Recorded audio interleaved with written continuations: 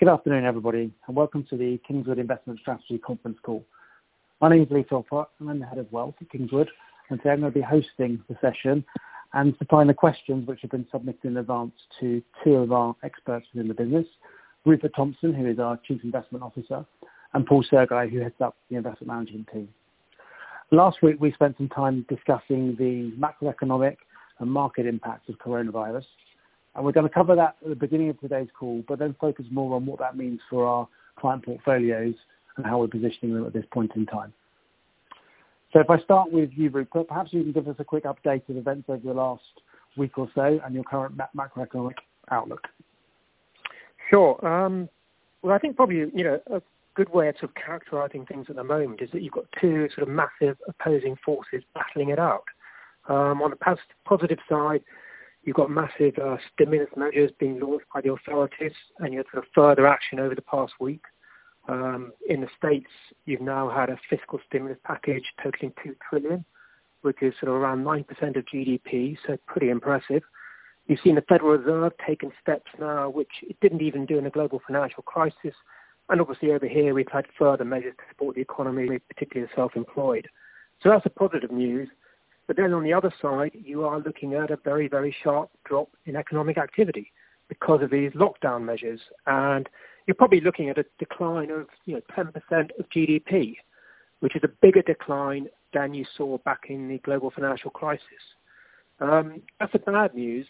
The good news is that because of these massive stimulus measures, even though this recession now looks like it's going to be deeper than what you saw 10 years ago, it should actually be much shorter. The authorities can't do much about sort of limiting the short-term downturn in activity, but what they can do and what they are doing is trying to limit the damage, the long-term damage done to the economies. And we think they're doing all they can. And on the back of that, and this is absolutely critical, basically our view is still that, sure, you're going to have a big downturn in activity in the next few months, but things should be recovering in the second half of the year. Thanks, Rupert. As a follow-up question, given that fallback in economic activity, we've been asked about our views on inflation. The news today that the oil price has fallen back to 18-year lows. So where do you see that going? Well, inflation, it's a big question longer term, whether all of this fiscal stimulus, massive monetary stimulus, and basically you've now got the authorities directly pumping money into the economy or financing budget deficit directly, whether this causes inflation down the road. And it has to be said, 10 years ago, back in the financial crisis, you had exactly the same concerns, that all this money was going to fuel a big rise in inflation. In fact, you've had exactly the opposite. So far from the central banks struggling to contain inflation over the last few years, if anything, they've been struggling to generate inflation. And I think this is going to remain the case. Short term, as you say, the oil price collapse is a big downward force on inflation. And sort of even in the medium term, all of these global deflationary forces you've had in place for the last few years, they very much remain there. So on a very long-term view, this does raise the risk that inflation picks up significantly. But certainly for the next year or two, it's simply not an issue. Okay, thank you. Paul, what do you think all of this means for markets? I think perhaps just talk about a little bit about last week, and pleasingly, markets recovered some of the losses that we've seen. The week began with the FTSE opening at 4,860, which is pretty much 30% down from the start of the year. So not quite as far down as the bear markets that we saw in the tech boom or in the financial crisis.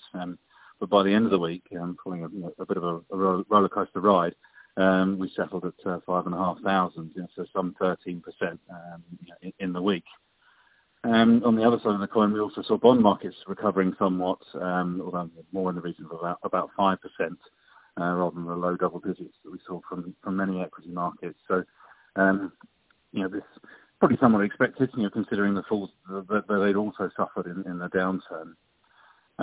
We saw some strength in sterling as well, with the moves beginning late Tuesday night as the more formal lockdowns announced by Boris Johnson, and in fact, the 25th, the day after the announcement, that's when we saw the largest positive moves across across UK assets. So, I guess, in summary, a much more positive week in markets.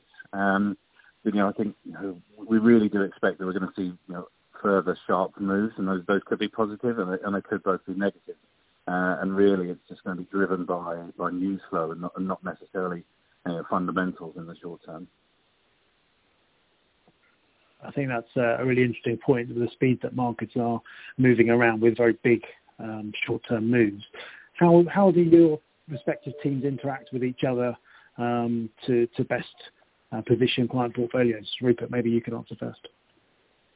Well, short answer is we interact very closely. So we've got the central investment team. We have a weekly investment update meeting every Monday. We had it this morning, which all the investment managers and wealth planners attend. So they're very much, as it were, on board with what we're thinking is going on and how portfolios should be positioned. And the other point is, we are on the same floor with the investment managers, so sort of day-to-day interaction. Obviously, following, given we're all now working from home, it's working on a slightly different basis. But still, we have the weekly meeting, I have a daily call with Paul, and then, in the background, we've still got our more informal investment policy committees going on in the background, which happen on a monthly, quarterly basis. So, in a nutshell, there's a very close connection between what, as we were saying, the central investment team and what the investment managers are doing. Paul, and the same question to you, I guess, especially working from remote locations. How can you ensure that there's a consistency across the investment managers in the team in terms of what we're doing for our clients? Yeah, I think Rupert covered quite nicely the interaction that we have. So it's a fairly formal call between myself and Rupert and the central investment team in the morning, and then I follow that up with a call with the investment managers as well. So making sure that we share all of the information and just Rupert mentioned usually we're on the same floor, and my team sit around the same banker's desk. So there's usually a good flow of discussion happening, and we want to keep that going. So we do that with a morning call where we all debate the recent market moves, and also what clients are feeding back to us, what clients want to see, and any concerns that they've got, and then that all goes into the pot for us to discuss on an ongoing basis. And it's a very different environment to work in, but I think we got it working very very quickly, and the wizardry of technology has been incredibly helpful for that. Okay, thank you. One of the most popular questions has been around what is a discretionary portfolio and how is that different to the current advisory portfolio that I have. So Paul, maybe you can just talk about some of the differences and some of the benefits of the two approaches. Yeah, sure. So I saw some of those questions coming in, and I think if I take it perhaps one step back and think about sort of human psychology, and I think we're all programmed as human beings to have a much greater aversion to losses than a desire for gains. So this is where risk profiling is born out of, and done properly, what it gives us is how we can get a tolerance for loss for a client, which is the key factor when we're discussing new investments or existing investments. Now, most of these are often obviously completed in much calmer times, and what it means is that as a client you can delegate the responsibility of managing that downside risk to us. So once clients sort of work with hopefully an investment manager coupled with a wealth planner to give that overall view, we build portfolios that are designed not only to give a level of growth over time depending on the risk profile, but also a maximum downside. I think perhaps if I put that in real world terms, if we expect a sort of balanced portfolio, which is a medium risk, to fall no more than half of the overall equity market fall. So if we think about the largest equity market falls that I mentioned earlier, which is about 50%, and a balanced portfolio is built to deliver no more than a 25% loss. However, and one of the questions I think that came out last week as well was about moving risk profiles. And this is the sort of important point that a loss is only sort of crystallised if one sells at these levels. Whereas history has shown that that isn't the case to be, and that's why we have the risk profile in place so that we can understand where those falls might be and how long they might take to recover. And so the other part of that question, maybe advisory versus discretionary. So in terms of actual risk profiling, there aren't any real major differences there. The main difference for the discretionary offers clients is the speed that we can react. So sort of from decision to execution in a discretionary portfolio, we can act in a matter of hours, meaning we can capture the opportunities immediately. Whereas for advisory clients, the process is much more cumbersome on our behalf, and of course the RN clients can take weeks or even a little bit further into months to get those changes through. When the opportunities, as the three of us have already mentioned, will come and go very quickly in this environment. So those of you who were on the call last week, again putting this into a real world example, remember Rupert talking about rebalancing portfolios. So for discretionary portfolios, we made the decision to buy into some of our existing equities, where we continue to hold our conviction they perform well over the medium term, but had simply just been buffeted by what was going on in markets, and therefore were still appropriate assets, but were much cheaper. So really, that's the key difference is the timeliness and an effective manner in that we can make changes to react when markets are moving like this. Thanks. Rupert, maybe if I could just ask you to pick up on some of those comments, particularly around the ongoing management rebalancing was mentioned there, acting quickly in terms of different asset classes. But I guess it isn't just the situation where we're constantly buying and selling and changing portfolios. It is a long-term view still. So can you just give us some context around that, perhaps? No, you're entirely right. I mean, sure, we want to be able to react quickly, execute quickly when we've taken our decision, but certainly we're not sort of day traders, and very much our emphasis is on the medium to longer term. But, having said that, this is a very fast-moving environment at the moment. The situation is changing daily. The markets are seeing 5 to 10% moves, and we do want to be able to sort of take advantage of any opportunities which come up. I mean, just a bit more detail in terms of how and when we actually do move into equities in a bigger way. As Paul said, and I said last week, we had sort of added a bit to equities in the last 2 or 3 weeks, but not in big size. I mean, near term, the news flow is definitely going to be pretty grim. You're going to have you're going to have the economic numbers showing a big drop-off. You're going to have grim news coming out of corporations, news of some bankruptcies and all the rest of it. But I think the key point is that a lot of this bad news is now discounted in the markets.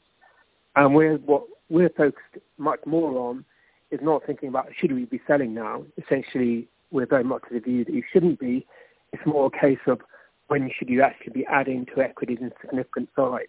And the kind of things we're looking at, which we think are absolutely critical, the news flow is going to be grim, but in a sense it's rear view mirror. It's already in the price. What you really need to focus on is when you're going to see a peak in infection rates, when you're going to see these lockdown eased, and that in turn is what you're going to need in order to see activity to pick up. So we don't think we're there yet, but certainly in the next few weeks, hopefully in the next few weeks rather than the next few months, we will be looking to move overweight. And our sort of key thing at the moment is you've got to hold your nerve. It's uncomfortable, but on a medium to long-term view, we very much think that's the right thing to do. Thank you. I think that really is one of the key points, the ability to act quickly and decisively at the right time without trying to trade around these markets. We're seeing very significant moves of 10% plus either way in a day. But for us, that point about protecting the value of portfolios is really key. We talk about protecting and growing the wealth of our clients. So, Rupert, maybe you could comment on some of the strategies, some of the portfolio positions we have that enable us to protect that downside that Paul was talking about earlier. Yeah, we've got a range of assets in our portfolio to varying degrees depending on the risk profile of the discretionary portfolios. I mean, first of all, you've got bonds, government bonds. Traditionally, they have been the defensive asset to hold. And certainly, we do hold a significant amount of high-quality corporate bonds and government bonds. And government bonds particularly have held up or done pretty well in this sell-off. Also, we've got some gold. This is another sort of classic safe haven within these kind of circumstances. Typically does very well. But as well as that, we also hold exposure to an asset class called alternatives. And by alternatives, what you really mean is assets which don't just go up and down in lockstep with equities and bonds. So in theory and hopefully in practice, they will do something rather different. And even if, as it were, bonds are selling off, equities are selling off, the hope is that alternatives will be providing some protection. And we think if you're careful about what you buy, and it has to be said, this is a big asset class, it carries a whole host of things under the bonnet, as it were. A lot of them sound great. A lot of them do not deliver what they promise. But if you look into this area carefully and I think select the right funds, then this is another source of good protection. And we do have some investments in these areas. Thank you. Paul, could you maybe expand a bit more on the performance of some of our portfolios? You did mention the balance strategy in particular there, but maybe some of the reasons behind that good performance relative to stock markets. First of all, just sort of start with that medium risk portfolio and what it's done. And in just a moment ago, I was talking about risk levels and maximum sort of drawdowns and what we might expect in these kind of environments. So year to date, disappointingly as an actual number, our medium strategies are down just over 12%. But if I sort of compare that to equity markets, so the FTSE's as of sort of Friday is down 27%. So comfortably outperforming that half fall that we might expect in any other environment. So I think Rupert covered a couple of the areas that have really supported us, and that has been some of the gold exposure, often seen as a sort of last resort that people go to, and of course that's also been supported by the dollar. So in times of significant stress, investors often flock towards the dollar, and that's certainly something that we've seen over the past 3 weeks. So we've had the benefit of not only the sort of the asset going up in price, but also the currency support. In some of our other areas, one of our approaches to investment is not just to sort of think about assets just in regions, as in UK equities or US equities, European equities, but to think about some sort of longer term themes, and those are areas that have held up very well for us. And they're not necessarily designed to protect in the downturns, but they're designed to generate sort of longer term returns for our clients by sort of spotting and getting onto some themes earlier. So one of our key themes is artificial intelligence, and that has held up very well. And in fact, it's performed by a quarter better than other equity markets. So we also looked at other areas. Not all unsuccessful. Not everything will work at the same time, but that's the key to sort of building a well diversified portfolio. And I think if we think about that number, that sort of 12-ish% versus 27%, thus far it's worked out for us. Thanks. Paul, you used a term there which maybe not all of our listeners will be familiar with, which was drawdown. So do you maybe just want to explain what we mean by that and why that's a really important measure in terms of managing investment portfolios?